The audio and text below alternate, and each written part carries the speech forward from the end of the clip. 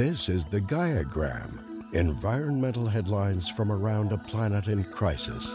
The U.S. Climate Alliance, a group of 25 governors leading states that make up 60% of the U.S. economy and 55% of its population, pledged last week to quadruple the number of heat pumps installed in their states by 2030.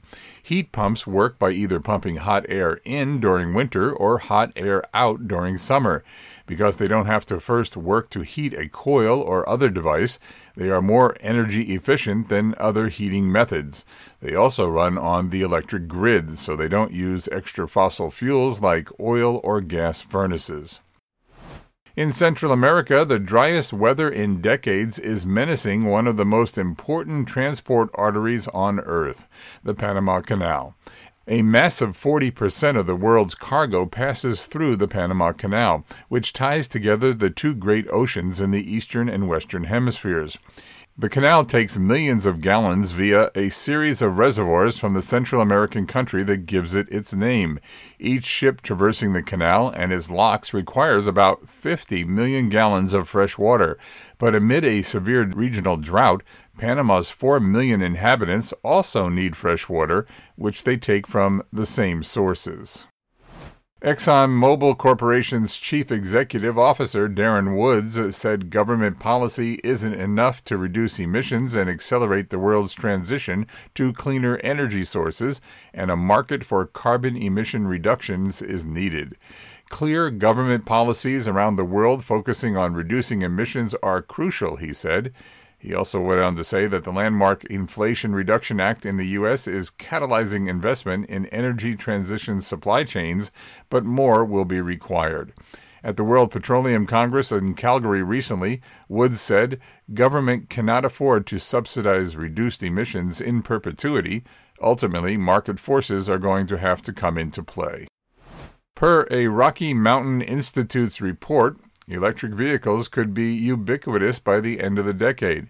Zero-emission vehicles are on track to enjoy a global market share between 62 and 86% by 2030.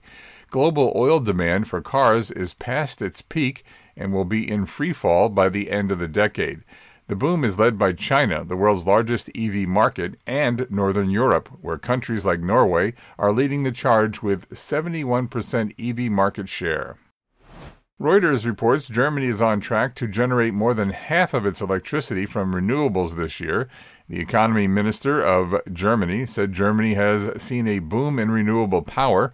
In the first half of this year, renewables, including hydropower and biomass, accounted for 52% of power production in Germany, Europe's largest economy.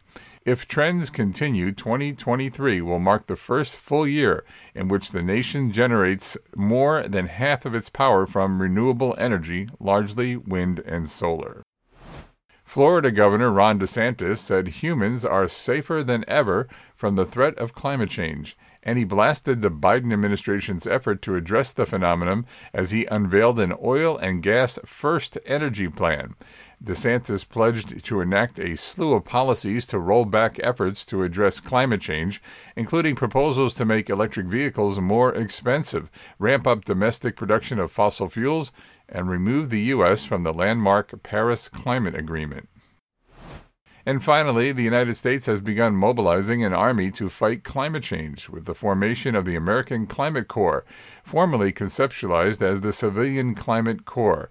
The White House announced the new initiative will put more than 20,000 young people on career paths in the growing fields of clean energy, conservation, and climate resilience.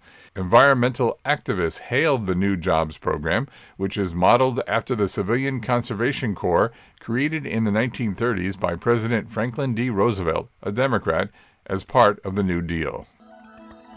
This was the GaiaGram, environmental headlines from around a planet in crisis.